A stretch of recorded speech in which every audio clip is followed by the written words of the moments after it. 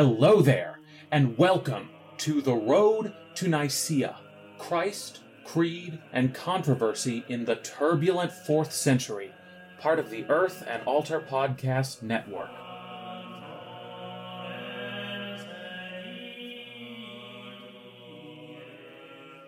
Episode 30, Heresiarch, and Heteroousian. Who is the 4th Cappadocian? Hello, dear listener. Today we look into the seedy underbelly of Nicene history. We've spent the last 4 months analyzing the lives and works of the so-called Cappadocian Fathers in great detail. And we have, in so doing, played into the common narrative among historians that Basil and the two Gregories are the centerpieces of Cappadocian theology, that from this land on the edge of Asia Minor came the true final word on this Trinity thing that would at long last end a crisis of over 50 years. Now, we've already seen that story crack and fade a little bit. For starters, there isn't one theology that all the Cappadocians share. Gregory of Nazianzus is much more emphatic about the divinity of the Holy Spirit than Basil will ever be. Moreover, the Cappadocians don't ground the unity of the Trinity in the exact same way. They often waffle, even in their own writings, about whether the source of the Godhead's unity is the divine essence itself, or the Father as generator of Son and Spirit. But there is another, and even deeper reason why we should be careful when talking about the Cappadocian Fathers. For if we look closely, we shall see that in this story there are not 3 Cappadocians, but 4. From Cappadocia's mountainous terrain sprung forth not just the 3 plucky defenders of Nicene orthodoxy. It also nurtured their greatest enemy, the man all 3 would try to refute, the teacher that all logos-fearing citizens of the time quivered to hear speak. That's right. The 4th Cappadocian is Eunomius of Cyzicum.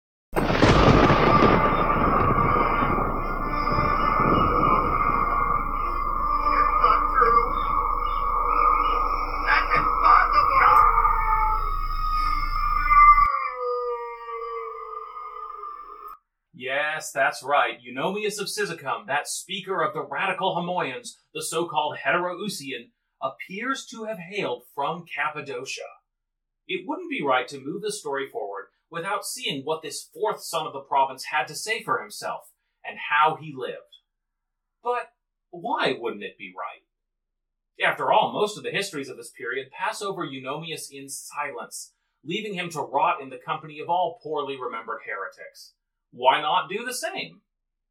Well, a couple of reasons. First of all, I don't think it's possible to fully understand the Cappadocians without understanding the theology that freaked them out so much. Everybody does theology in a particular time and place, and understanding what Eunomius said will help us understand why the Cappadocians emphasized what they chose to emphasize. Second, I just think that doing good history requires us to let each party speak for themselves as much as possible. So far, we have only heard Eunomius' words from the mouths of the other Cappadocians, who are only quoting him to tell you how all of his words are hot garbage. Justice requires, I think, that we let Eunomius speak for himself. Third, I have told you many times that theology and politics are inseparable. Eunomius affords us an opportunity to see this intersection by asking a really important question. How come everybody hated this guy? Because it wasn't just the pro-Nicenes. Most of the Nicene skeptical crowd balked at Eunomius' radical vision. Even today, when you can find a fair amount of sympathy for Arius among self-styled progressives or radicals, virtually no one will show Eunomius any sympathy. What was it about his vision that made him so deeply unpopular, even as he wielded great power and influence over those devoted to him? In short, we need this episode because we need to ask a question all too often unasked. Just who is this beguiling bagatelle of bloviating blasphemies, this oft-quoted quester of divinity's quiddity, this eviscerated ecclesiarch of eternally enervated eminence? Just who is Eunomius of Cyzicum? Of course, we have met Eunomius before as a disciple of Aetius in the radical Heteroousian school. But to treat him only as the disciple of another does disservice to his own authority and to his role as an independent foil for the Cappadocians. But to understand how Eunomius came to be so important in his own right, we have to go back to the beginning. Now, Eunomius was born in a small Cappadocian city called Altaceres on the border of Cappadocia and Galatia. His family appears to have been of reasonable means. They did work that was complex and well-paying enough for them to require secretaries, which almost certainly means that Eunomius was born an aristocrat, although probably of a lower rank than Basil or Gregory. There's a lot we don't know about Eunomius' origins, but we do know that he had a very pronounced lisp as an adult. It's not clear whether this was a speech impediment or a side effect of his attempts to rid himself of his Cappadocian accent. Remember that Cappadocia was looked down upon in the Roman hierarchy. People joked that a Cappadocian could speak well when a tortoise could fly. Eunomius might very well have tried to rid himself of his ancestral accent with limited success, resulting in the lisp. Eunomius' family was wealthy enough to send him away to school to learn a trade, but he wouldn't start out pursuing rhetoric. Instead, he began by learning the principles of writing shorthand, a very lucrative skill that could easily lead to a career in the church, the academy, or the courts.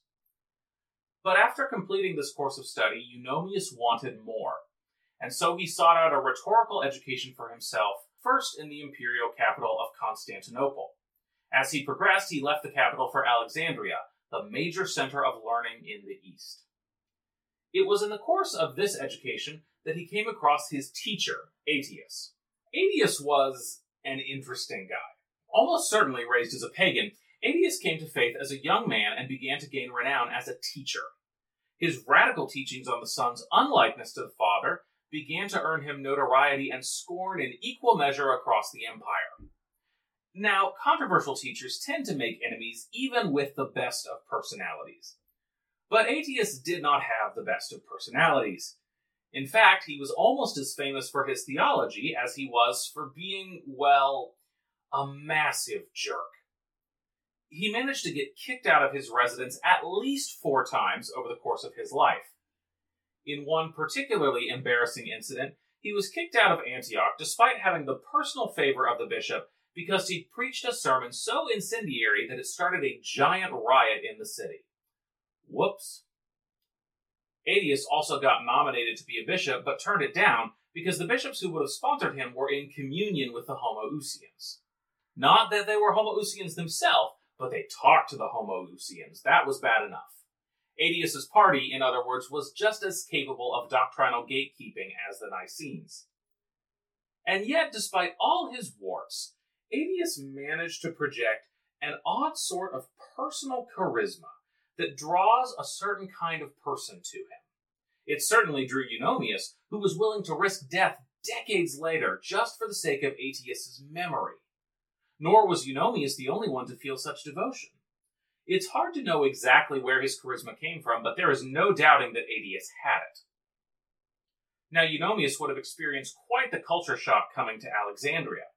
He had spent most of his life as a student in Antioch and Constantinople, 2 cities where anti-Nicene Christians tended to have the run of the show. But now he was in Alexandria in the 340s. This was Athanasius' home turf. Or it would have been if Athanasius hadn't been getting exiled all the time, so his putative home turf. But even if Athanasius was MIA, he still had the support of the vast majority of the Christian population. As a student of Aetius, Eunomius was most definitely in the minority. We don't really know what Eunomius made of his first encounter with Homoousian theology. The scholar Richard Vaggioni suggests that Eunomius and Aetius took a rather different view of theology's task than their opponents did. For most Western anti-Nicenes, Vaggioni suggests, theology was a matter of fidelity to tradition as handed down by bishops. It was the bishop's job to transmit orthodox teaching, and you could double-check your own orthodoxy by comparing it to the teaching of a trusted bishop. But Aetius and Eunomius saw the ultimate check on orthodoxy as the Bible, which was in turn interpreted by expert teachers who could cross-check the validity of each other's interpretations. In short, there was a division between those old 4th century pillars of authority, bishops and charismatic teachers. For whatever this is worth, I'm a little skeptical we can draw that clear of a distinction. It seems to me like Vagioni is treating the Western anti-Nicenes like 4th century Catholics, and Aetius and Eunomius are like 4th century Protestants. That's probably a little bit too simple of a line to draw. Nevertheless, I do think there is something to the idea that Aetius and Eunomius saw their own powers of scholarship as a check on the possible corruption of bishops. After all, you will find no more vociferous defenders of the rights of charismatic teachers than those teachers themselves. And both Aetius and Eunomius fit that bill. Now, Aetius taught Eunomius a method of theological reasoning that his opponents would derisively refer to as logic chopping. The Greek term was technologos, which sounds super duper cool. That term can be translated in any number of ways: story crafter, artisan of rationality, or, as the scholarship says today, logic chopper. I'm going to stick with logic chopper because that is what the literature uses, and also because it sounds like some kind of philosophical spin-off of Chopped. The Road to Nicaea, now brought to you by philosophical spin-offs of popular shows. 4 philosophers. Their challenge? Create a coherent doctrine of God using the 3 arguments in their basket. Idealism and realism? What am I, Immanuel Kant? Before time. Modal realism? What does that have to do with anything? Runs out. I couldn't finish the syllogism. I only have a major premise to present. Got it. 4 philosophers. But only one can be crowned the expert on God. They can make any theology they want, but they have to use what's in Descartes. On this year's season of Logic Chopped, Nicene Edition. Now, you may be asking, just what is Eunomius's logic chopping, and why does everybody else hate it so much? There are 2 answers to that question, one theological and one societal. The theological answer is this: Eunomius, like everybody else in the controversy, was thoroughly astounded and eternally irritated that he couldn't get his opponents to agree with him on how certain biblical passages should be interpreted. Eunomius seems generally to have thought that the way to solve these interpretive riddles was by presenting simple thought exercises to rule out illogical interpretations. We've already seen one example of this mode of thinking. Do the concepts we apply to God name only our ideas about God, or do they describe God as he is in reality? Well, it should be that they describe God as he is in reality. So if unbegotten describes God as he is in reality, can the Son be God? Well, no, because the Son is begotten. Therefore, any scriptural passage that can be interpreted to mean the Son is unbegotten, like, say, John chapter 1, needs to be reinterpreted so as to conform to this logical conclusion. Now, theologically, this was a hot take. The Cappadocians hated it because they thought it elevated human reason above divine revelation and generally insulted the authority of the scriptures. But it wasn't just the Homoousians who hated this method. Most of the Homoian crowd, whether Homoousian or not, was deeply uncomfortable with the idea that human reason could sit in judgment over biblical interpretation. After all, St. Paul famously said that God had made foolish the wisdom of the world in 1 Corinthians chapter 3, verse 19. So how could they now use worldly reason to tell them what God's word said? Now, if you're sympathetic to Eunomius, you might here be thinking, well, hold on now, we all use reason to interpret the scriptures. I mean, even being able to read a book is an act of reason. So why is everybody getting worked up about the way Eunomius does things? They're doing the same thing. They have to be. Now, it is, of course, true that everybody has to use their reason to interpret. Interpretation is an act of a rational mind. But there is a difference between applying your reason to close literary analysis and importing a priori conclusions and demanding the text conform to them. Think of the ways that Athanasius and the Cappadocians explicated Proverbs chapter 8:22, when it stated that wisdom was the first thing created by God. They said, well, if we read the Bible carefully, we see that there are other places where it describes something as created that wasn't really created. So it's possible that here the word has the force of something like established rather than created. Now that's a literary analysis that is ultimately grounded in evidence from the Bible. If there hadn't been other passages that use the word created in that sense, then that argument would have been a bust. Eunomius, on the other hand, starts with an argument that isn't grounded in the Bible at all. In fact, if the Bible didn't exist and God had never spoken to us, then Eunomius' argument could have sailed on without a problem in the world. And Eunomius thought those sorts of thought experiments should determine how we interpret the scriptures. You see the difference? One is looking across the whole Bible to interpret it as a whole. Another is importing conclusions that have nothing to do with the Bible to biblical interpretation. And that was simply too far for most people in the church. The idea that we should reason about God without the Bible, and then later apply those results to the Bible, was contrary to the general thrust of most Christian piety. So that was the theological reason. But there was also a social controversy around this method. For Eunomius looked to his opponents an awful lot like one of the most hated and most needed professions in the ancient world, the sophists. Sophists, or mere rhetoricians, as they were often called, were people trained in the arts of logic and argument who sold out their skills to the highest bidder. A sophist didn't argue to reach the truth. A sophist argued to reach the conclusions that their customer had paid them to reach. Sophists had a terrible reputation for being cynical, money-grubbing types who would make murder sound virtuous if there was a quick buck to be made in it. In fact, the true philosophers, people like Socrates and Plato, were depicted as fighting against the sophists and their cynical illusions.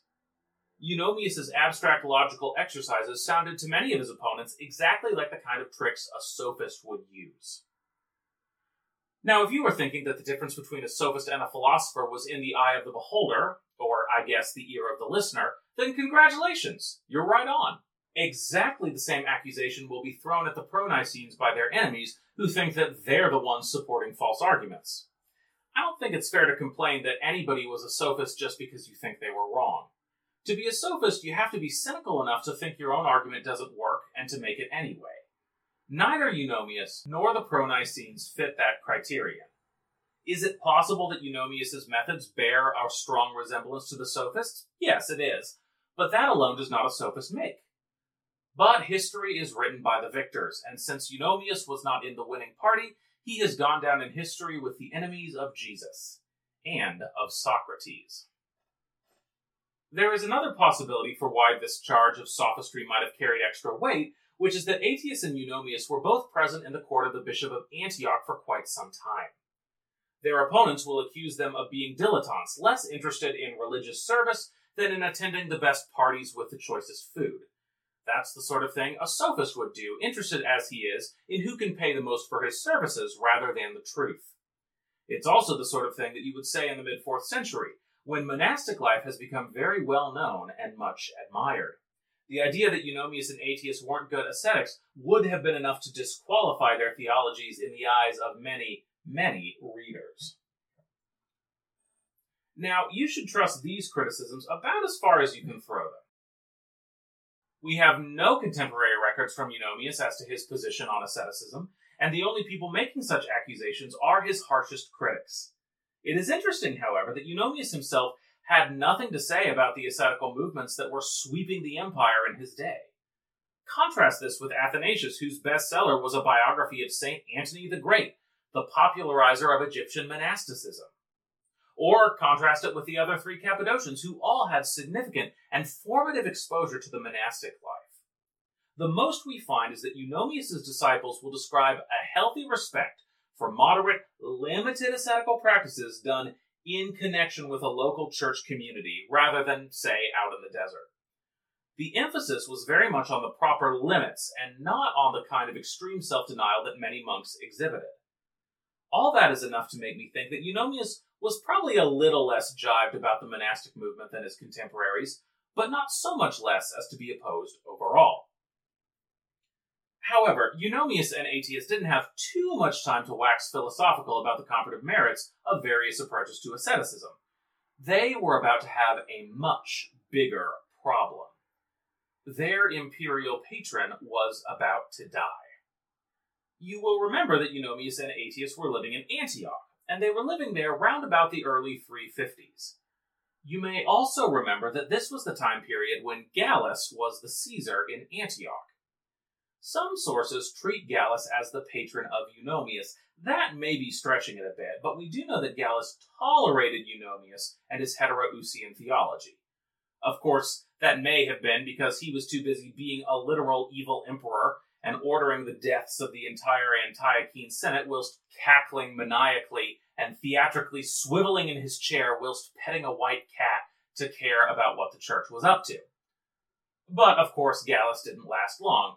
Constantius showed up and had him executed, and then cleaned house pretty thoroughly, getting rid of all his terrible advisors. Aetius and Eunomius survived the purge and actually did pretty well. Aetius got a job in the court of one of the bishops that kept replacing Athanasius during his exiles. Eunomius came along with his teacher for the ride to Alexandria. Bigger storms were on the horizon, however. For Eunomius and Aetius had multiple political enemies to confront. Not only were they under pressure from the Homoousian crowd, but the Homoiousian crowd didn't like them much either. Which makes sense.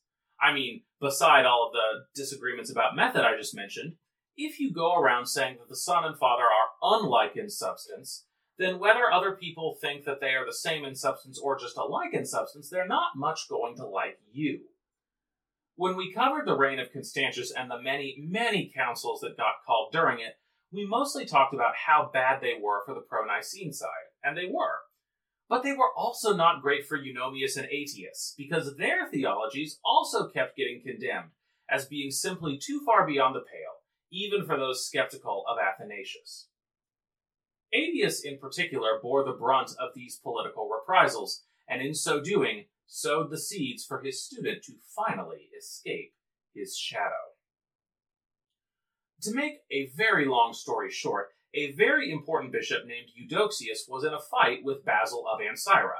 You may remember Basil of Ancyra as the leading light of the Homoiousian school. Now, both bishops brought their charges to Emperor Constantius in Constantinople. Both of them did a really bad job. Basil was just told to shut up. Then, when Eudoxius brought a list of letters people had written in support of him, everybody found out that one of those letters supported a super heretical position.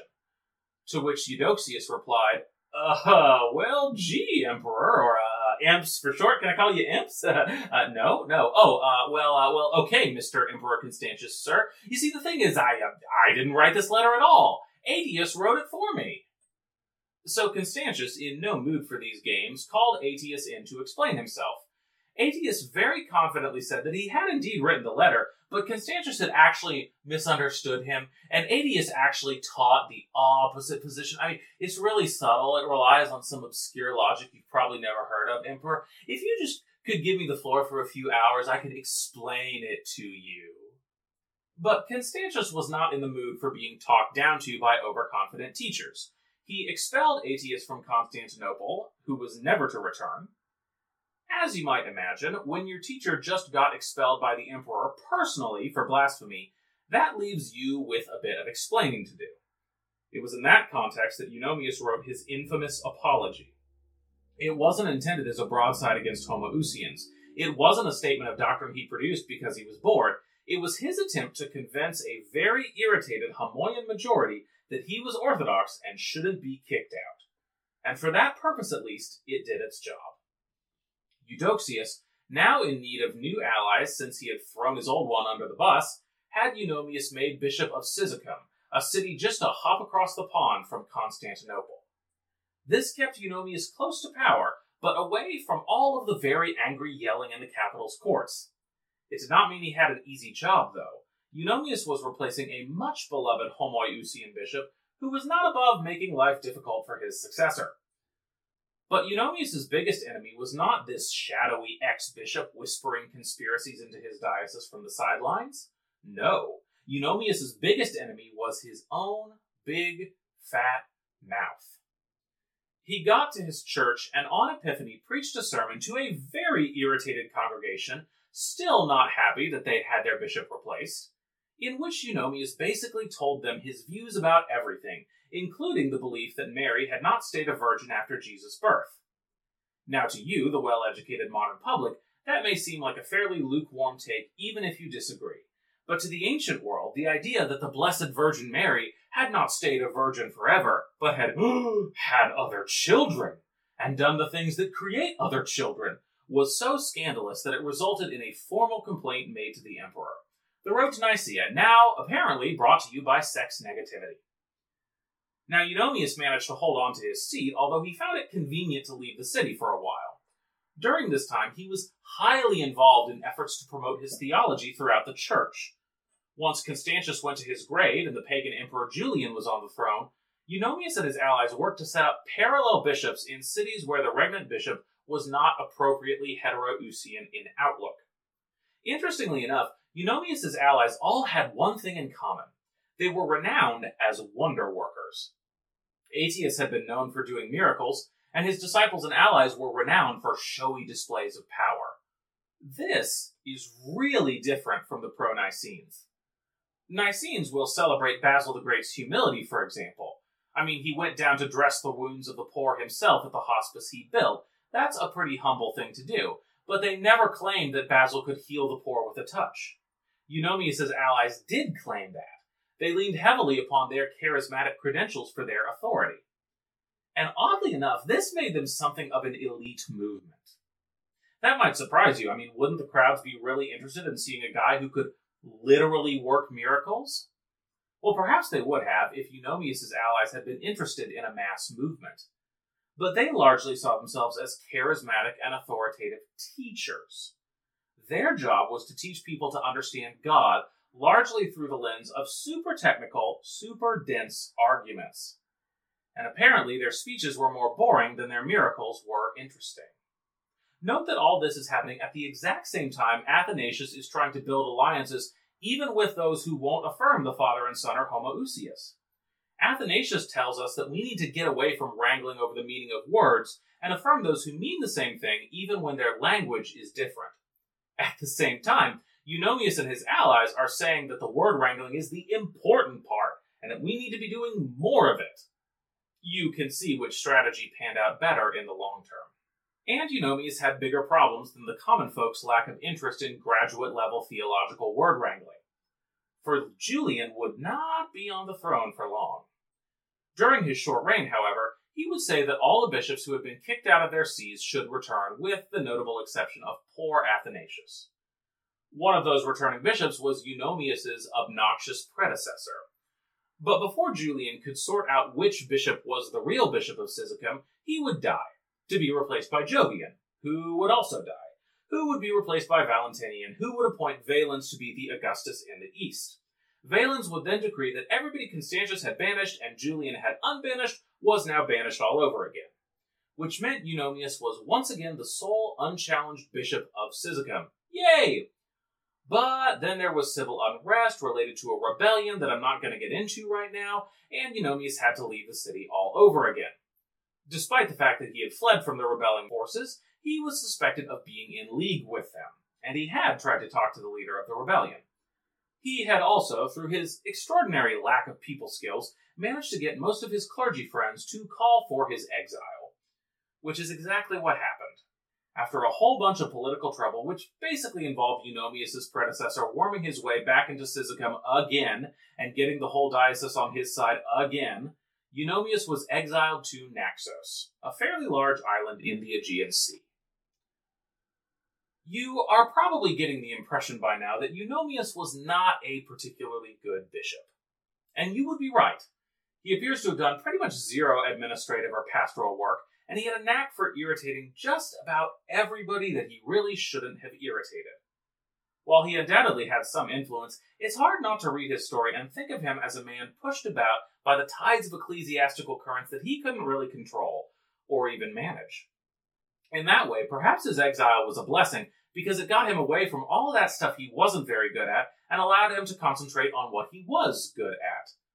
Telling other people why they were wrong.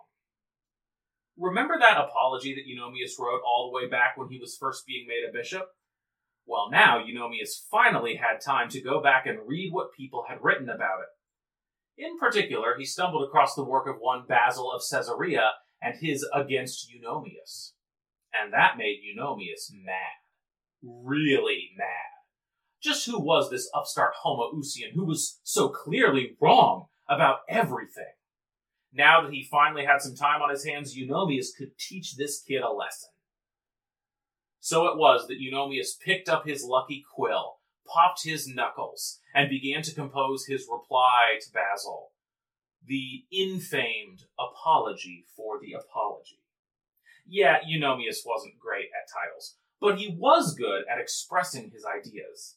This book is probably the single clearest exposition we have of the Heteroousian position, replete with Eunomius' account of language and metaphysics that made his vision possible.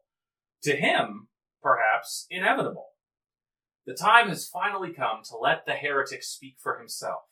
So join us next time, friends, as we plumb the depths of Heteroousian heresy, Eunomius' apology for the apology, the daunting and unexpected roadblock that we must circumnavigate on this road to Nicaea.